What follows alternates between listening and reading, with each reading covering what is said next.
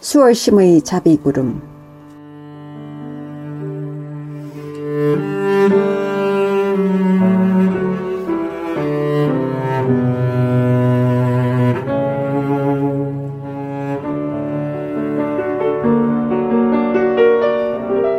NYBM 뉴욕 불교방송 애청자 여러분, 안녕하십니까? 수월심 인사드립니다.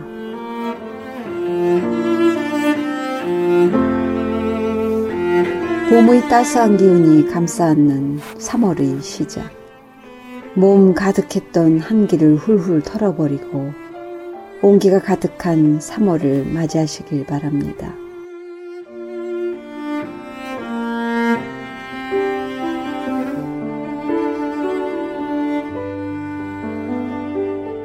가슴을 적시는 부처님 말씀 300가지 중에서 증일 아함경 말씀을 전해드립니다. 이 세상에는 섬기고 공경할 만한 7종류의 사람이 있다. 사랑하는 마음을 가진 사람, 연민하는 마음을 가진 사람, 남을 기쁘게 하는 사람, 남을 보호하고 감싸는 사람, 집착하지 않고 마음을 비운 사람, 부질없는 생각을 하지 않는 사람, 바라는 것이 없는 사람이다. 네, 증일 아함경에 있는 부처님 말씀을 전해드렸습니다.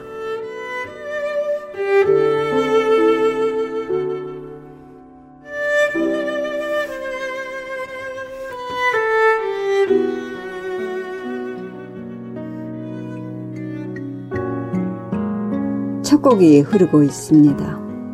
차지연이 부릅니다. 살다 보면. 혼자라 슬퍼하진 않아. 돌아가신 엄마 말하길 그저 살다 보면 사라진다.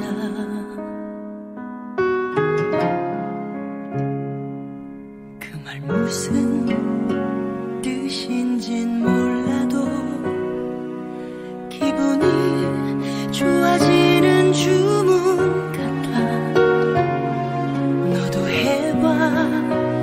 눈을 감고 중얼거려.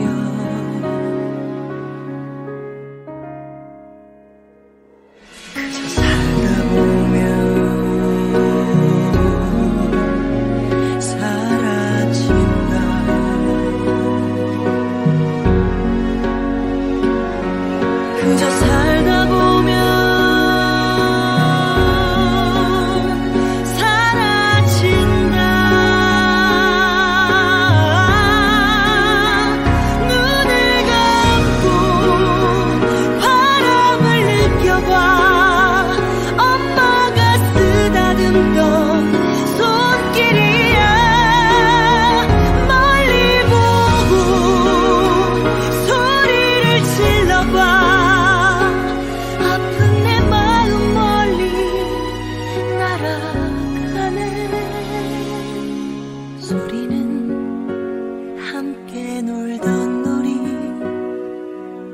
돌아가신 엄마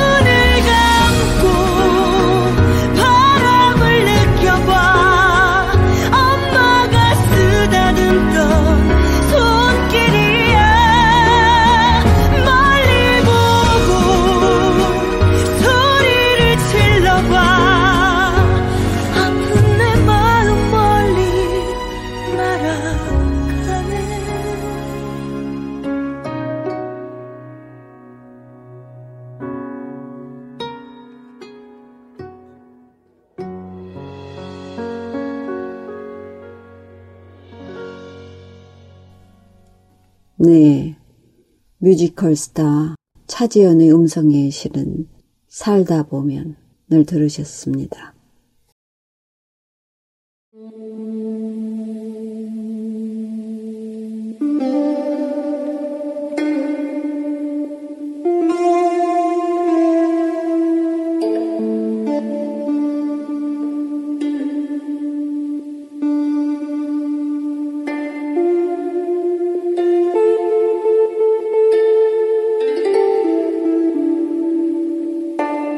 선지식의 향기.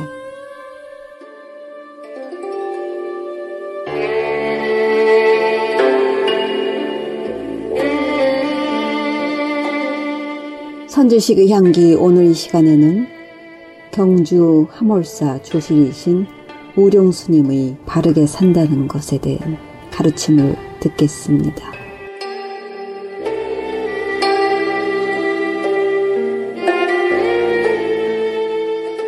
계기 견고 정수징청 해월 방현 계의 그릇이 견고하여야 선정의 물이 맑아지고 선정의 물이 맑으면 지혜의 달이 잘 나타나노라. 이는 불교의 세 가지 근본 가르침인 사막의 관계를 밝힌 개송입니다. 계의 그릇이 견고하여야 그 그릇에 담기는 선정의 물이 맑고 깨끗해질 수 있으며 선정의 물이 맑고 깨끗하여야 지혜의 달이 밝게 나타난다는 것입니다. 이렇듯 계, 정, 해, 사막은 따로이 떼려야 뗄 수가 없는 관계에 있기 때문에 옛 어른들은 이 사막을 세 발 달린 솥에 비유하였습니다. 옛날에 이 솥을 보면 발이 3개 달려 있습니다. 발이 3개 있기 때문에 한쪽으로 솥이 기울어지지 않고 흔들림 없이 반듯하게 놓일 수 있습니다. 솥의 세 발과 같은 계와 정과 해를 요즘 말로 바꾸면 계는 바르게 사는 것이요 정은 평화로움이며 해는 있는 그대로를 보는 밝은 삶입니다. 그리고 이들 사막 중에서 가장 앞서는 것은 계입니다. 바르게 사는 것입니다. 개송에서 본 바와 같이 계를 잘 지키며 바르게 살면 평화로움을 얻을 수 있고 평화를 이루면 있는 그대로를 밝게 보고 멋있게 살 수 있는 지혜를 얻을 수 있습니다.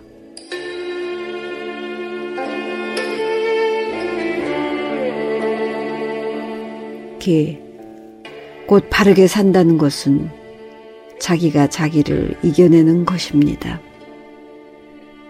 남이 믿고 남을 욕하거나 해치고 싶은 생각이 일어나도 내가 이렇게 해서는 안 되지 하면서 나를 뒤돌아보고 탐심이 일어나고 도둑질을 하고 싶어도 이것은 인간의 길이 아니다 라면서 그 생각들을 범하지 않는 것입니다.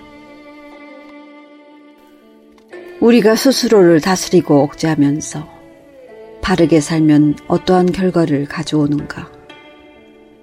장황한 설명보다는 한편의 옛 이야기를 하겠습니다.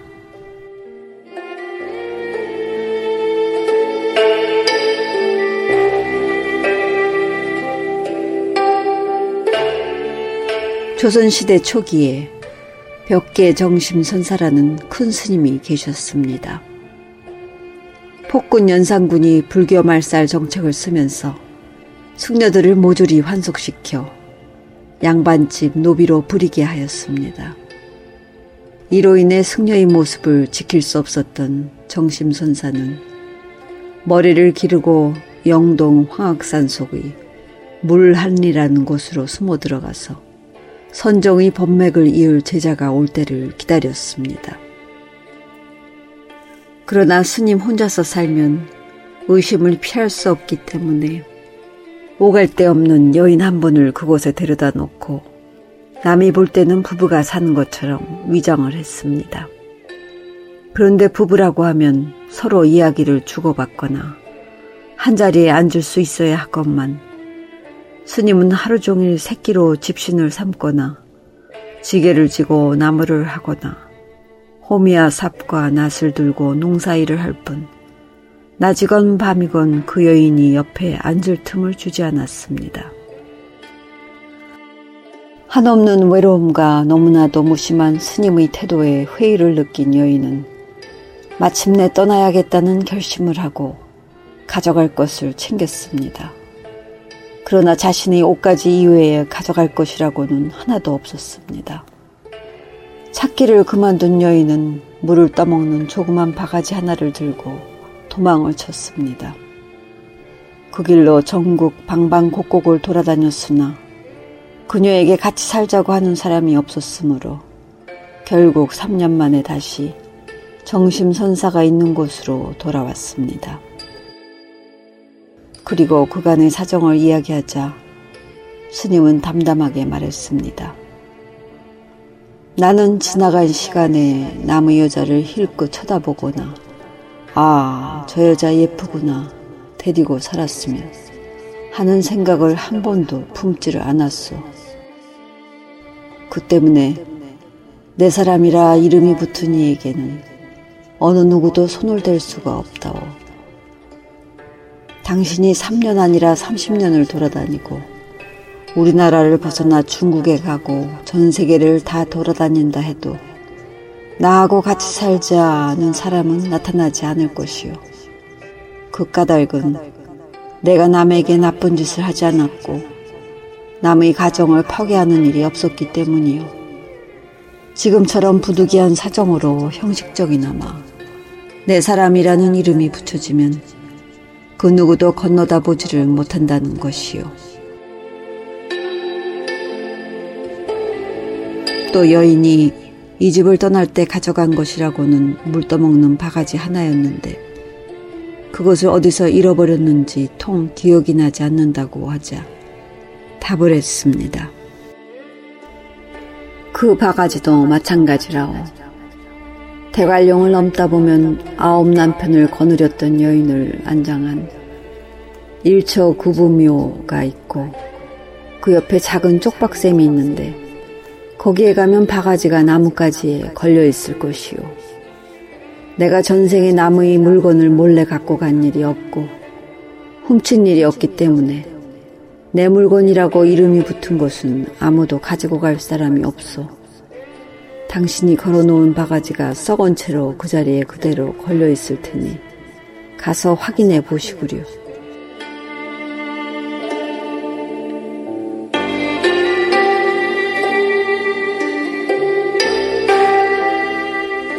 이 말을 들은 보살이 진짜인지 가짜인지를 확인하기 위해 다시 그 자리로 가보았습니다. 과연 정심선사가 말한 나뭇가지에는 바가지가 새까맣게 썩은 채로 걸려 있었습니다. 정심선사의 말씀처럼 바르게 살면 그 공덕은 남이 어떻게 하지 못합니다.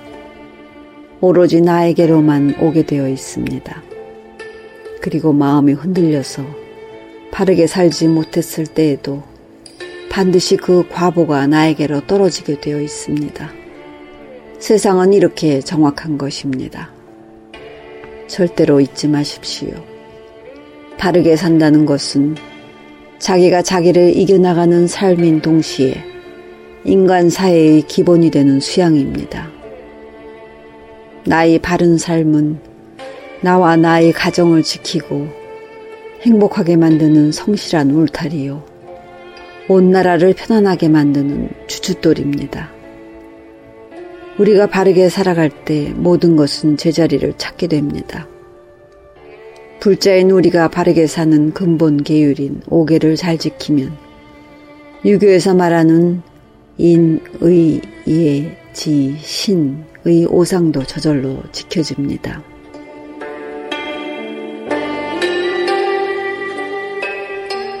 산목숨을 죽이지 않는 불살생은 어질인이요.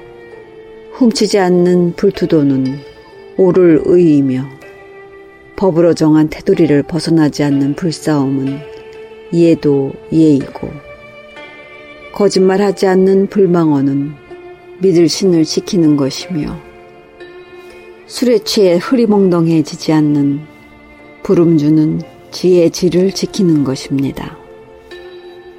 그리고 오상에 항상 상자를 쓴 까닭은 사람이면 누구나 할 것 없이 이 5가지 바른 삶을 항상 지켜야 한다는 의미가 담겨 있기 때문입니다.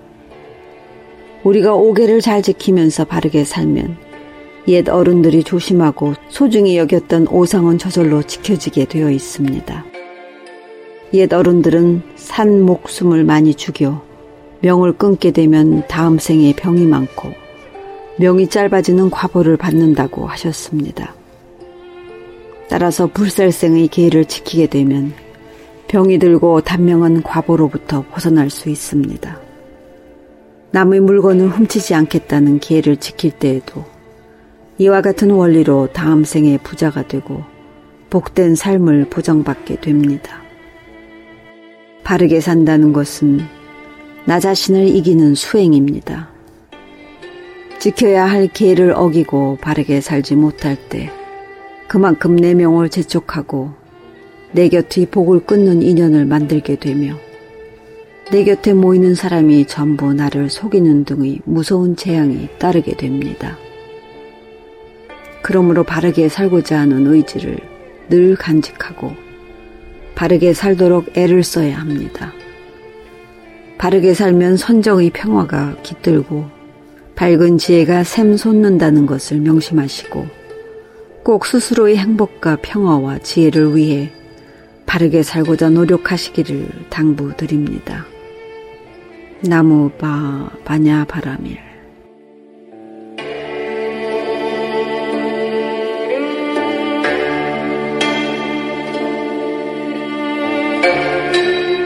네, 선지식의 향기, 우룡 스님의 가르침을 들었습니다.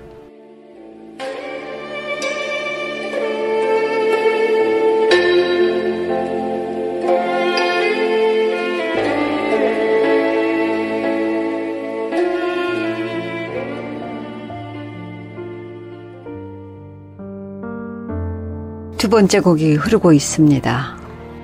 로이킴이 부르는 북두칠성. 외로움에 사무쳐 억지로 몸을 끌고 나와 조용한 카페에 앉아서 길을 지나가는 사람들의 표정을 보다 왠지 나만 이런 것 같아 더 슬퍼오면 주변에 심어진 수많은 나무들을 바라봐 아무도 알아주진 않지만 우뚝 서 있잖아. 집에 가는 길에 나를 그리며 하늘을 바라봐 줄래.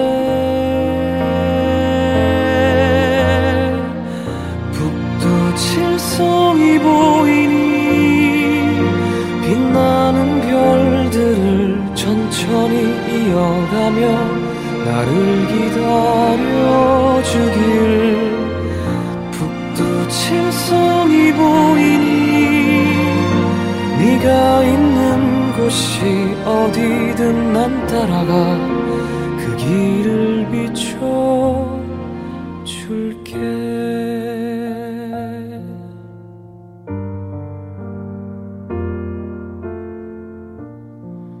오랜만에 날씨가 좋아 책을 들고 나와 집 앞 공원에 앉아서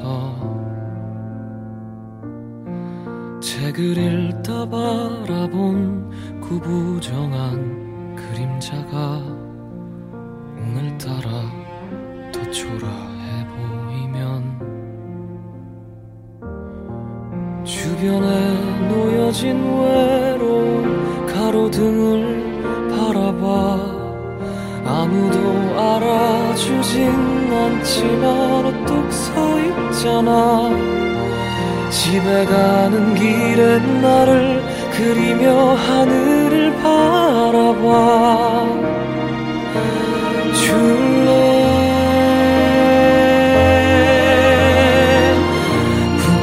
칠성이 보이니 빛나는 별들을 천천히 이어가며 나를 기다려주길.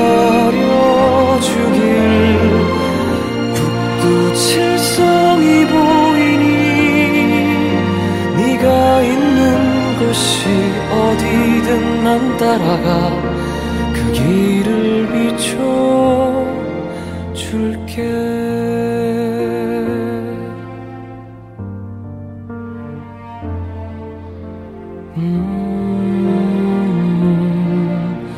그 길을 비춰줄게.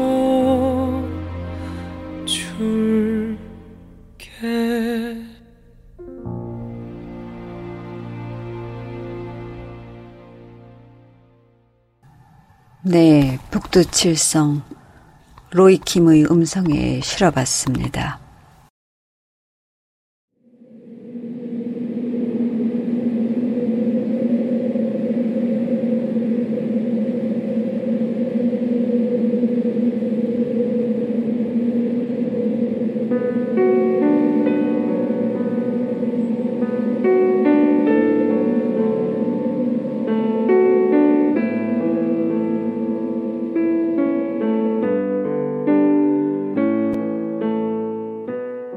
내 마음의 자비구름.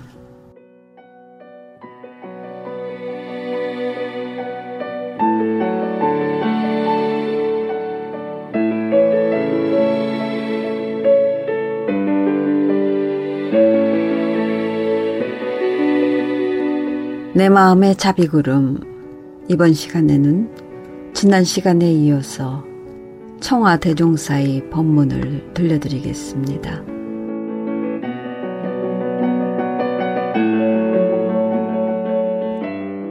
이 법문은 청와대종사께서 2002년 8월 23일 성륜사 하안거 해제 법회에서 설하신 법어입니다.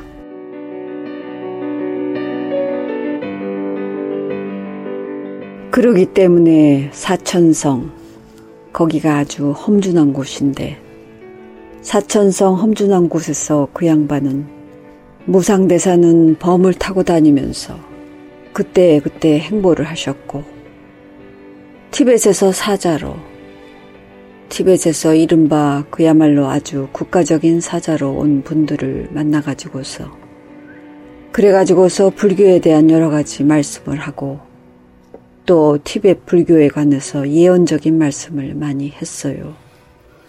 그래서 티벳 기록에도 무상대사가 티벳 불교의 중요한 역할을 했다는 것이 기록되어 있습니다. 그리고 또 한 분은 여러분들이 대체로 아시는 바와 같이 해초스님. 해초스님은 왕호 천축국전이라 이것은 인도에 갔다 온 하나의 귀중한 기행문입니다. 귀중한 기행문인데 그 귀중한 기행문의 덕택으로 그 당시에 여러 가지 나라의 형편이라든가 이른바 중국에서 인도까지 가는 그러한 도중의 나라의 여러 가지 형편을 알 수가 있었다는 그런 귀중한 기록이 돼 있고 또 중국에서 인도까지 간 중국인들의 구법승도 많이 있지요. 도를 구하는 그런 분들도 많이 있는데 그 길이 지금같이 편리하게 가는 것이 아닙니다. 어떻게 가느냐 하면 가기만 해서 한 3년이 걸려요. 가기만 해서 말입니다. 사막을 건너고 파미르 고원 같은 아주 4,000m 평균이 되는 그런 고원을 타고 넘고 말입니다. 가기만 해서 3년 걸립니다. 또 올 때도 오기만 해서도 한 3년쯤 남짓 걸리겠지요. 그 구법승들이 다 가서 무사히 다녀온 것이 아니에요. 처음에 갈 때는 한 10명쯤 가면 정작 출발할 때는 결심이 안 선다든가 건강이 허락하지 않으면 출발할 수가 없는 문제 아닙니까? 한 번씩 갔다 오면 갔다 왔다 하는데 벌써 6년 걸려버리고 말입니다. 거기서 또 머물러서 어려운 범어를 다 배워야 되겠지요. 범어를 배우고 인도에서 부처님 가르침의 교육을 받아야 되고 거기까지 합하면 적어도 한 20년 걸려요. 아까운 청춘 다 보내고 그렇게 되지 않겠습니까? 그렇게 좀처럼 갈 수가 없고 그때 기록을 보면 십진구퇴라 10사람쯤 가면 가까스로 한 사람쯤 살아온단 말입니다. 이런 길을 진리를 구하기 위해서 떠났던 것입니다. 그래서 좀처럼 못 가는 것인데 중국에서도 그렇게 좀처럼 누가 가려고 하겠습니까? 20년 동안을 갔다가 난행 고행 별벌스런 고통을 많이 하고 죽을 둥 살 둥 하는 데를 가려고 하겠습니까? 그런 가운데 그런 갔다 온 고승들이 그렇게 중국도 많지가 않아요. 많지가 않은 가운데서 다행히도 우리 한국인이 그 속에 끼어있고 말입니다. 끼어있는 가운데도 아주 훌륭한 그런 문헌을 끼쳐준 공적이 있습니다.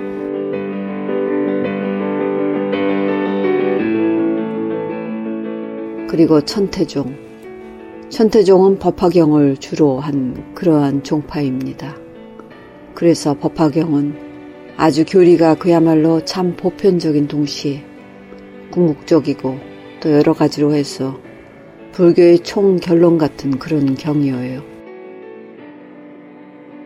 화엄경에 부처님이 전모를 말씀했다고 하면 법화경은 불교의 여러 가지 핵심만 추려서 말씀하신 경이 법화경입니다.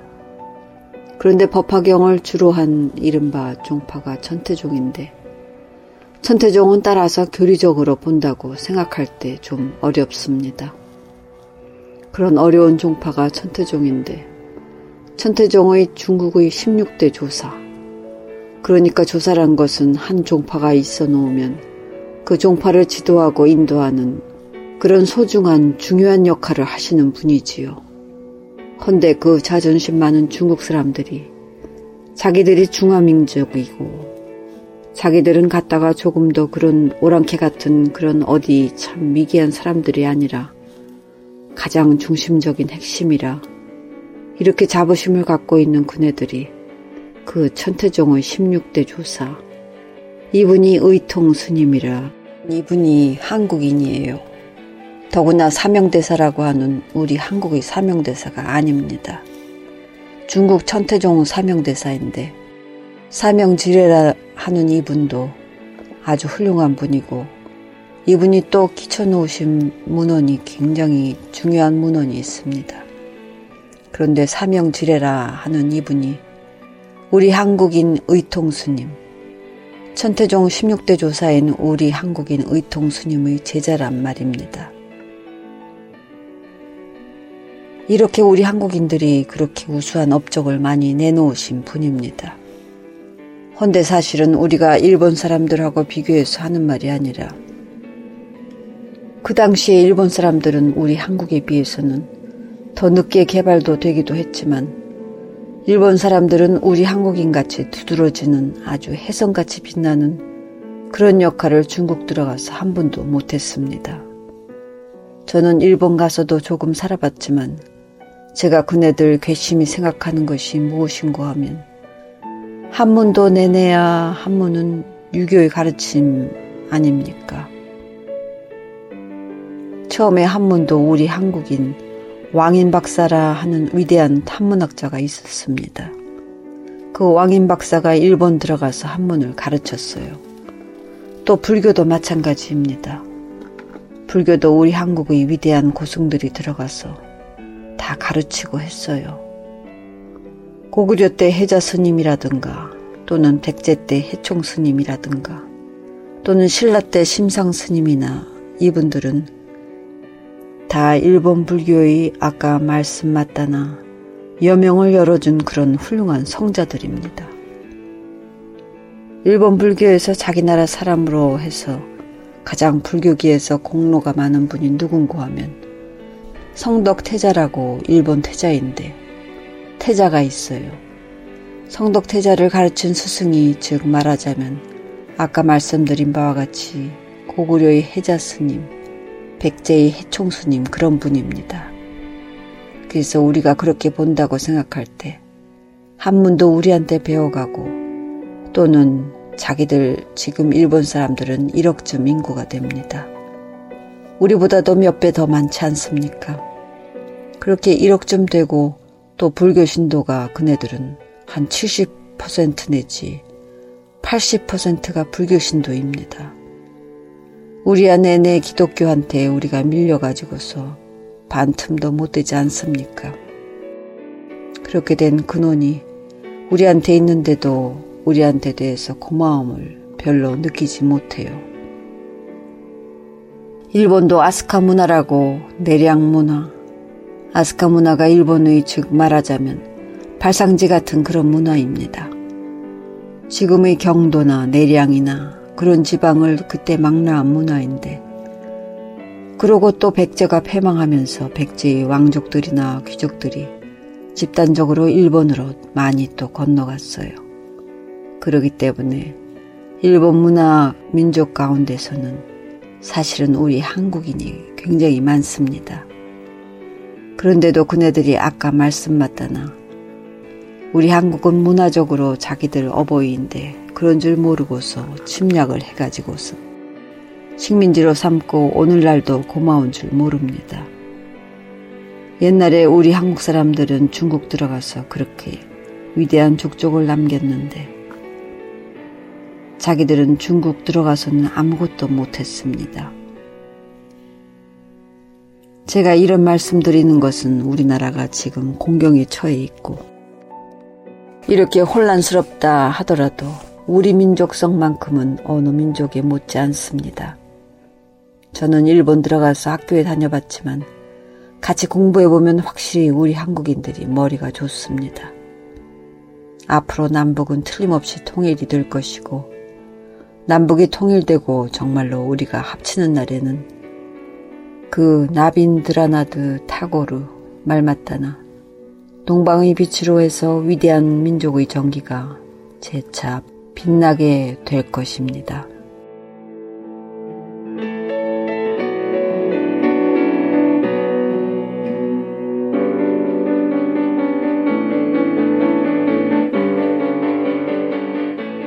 네, 지금까지 내 마음의 자비구름 청와대종사께서 2002년 8월 23일 성년사 하한거 해제법회에서 설하신 법어를 들려드렸습니다.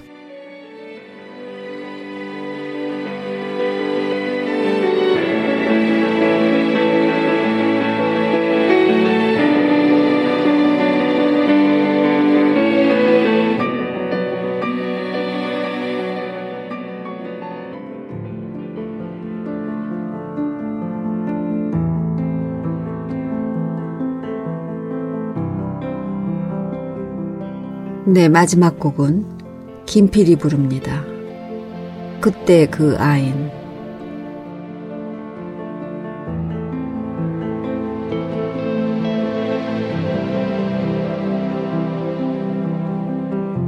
길었던 하루 그림자 아직도 아픔을 소송일까 말없이 기다려보면 쓰러질 듯 내게 와 안기는데 마음에 얹힌 슬픈 기억은 쏟아낸 눈물로는 지울 수 없어 어디서부터 지워야 할까 허탈한 웃음만이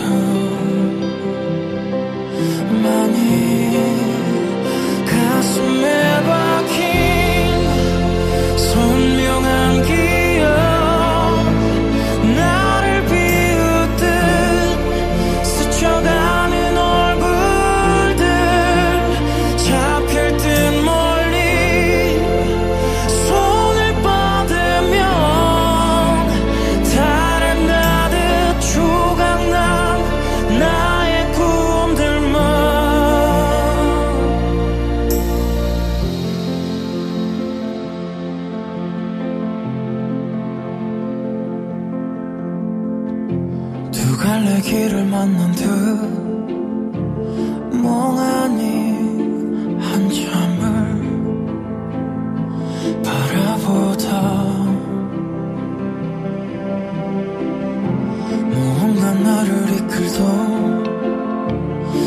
목소리에 한참을 돌아보며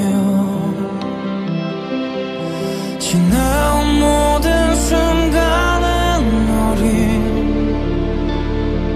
슬픔만 간직간직 커버렸구나. 혼자서 잠들었을 그 밤도 아픔을 간직한 채 시간은 벌써 나를 키우고 세상 앞으로 이제 나가보라고. 어제의 나는 내게 묻겠지. 웃을 만큼 행복해진 것 같냐고. 아직 허기진 소망이 가득 메워질 때까지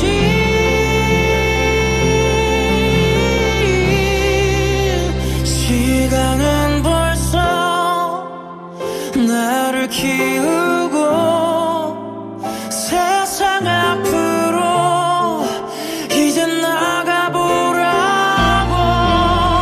어제의 나는 내게 묻겠지.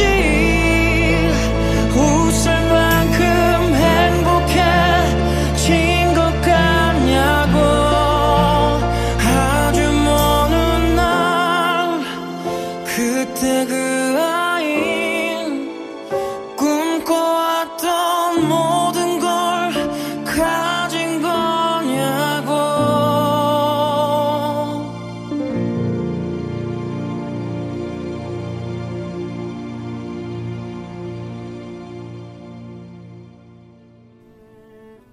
네, 김필이 부른 이태원 클라스 OST 중에 하나였죠. 그때 그 아인을 들으셨습니다.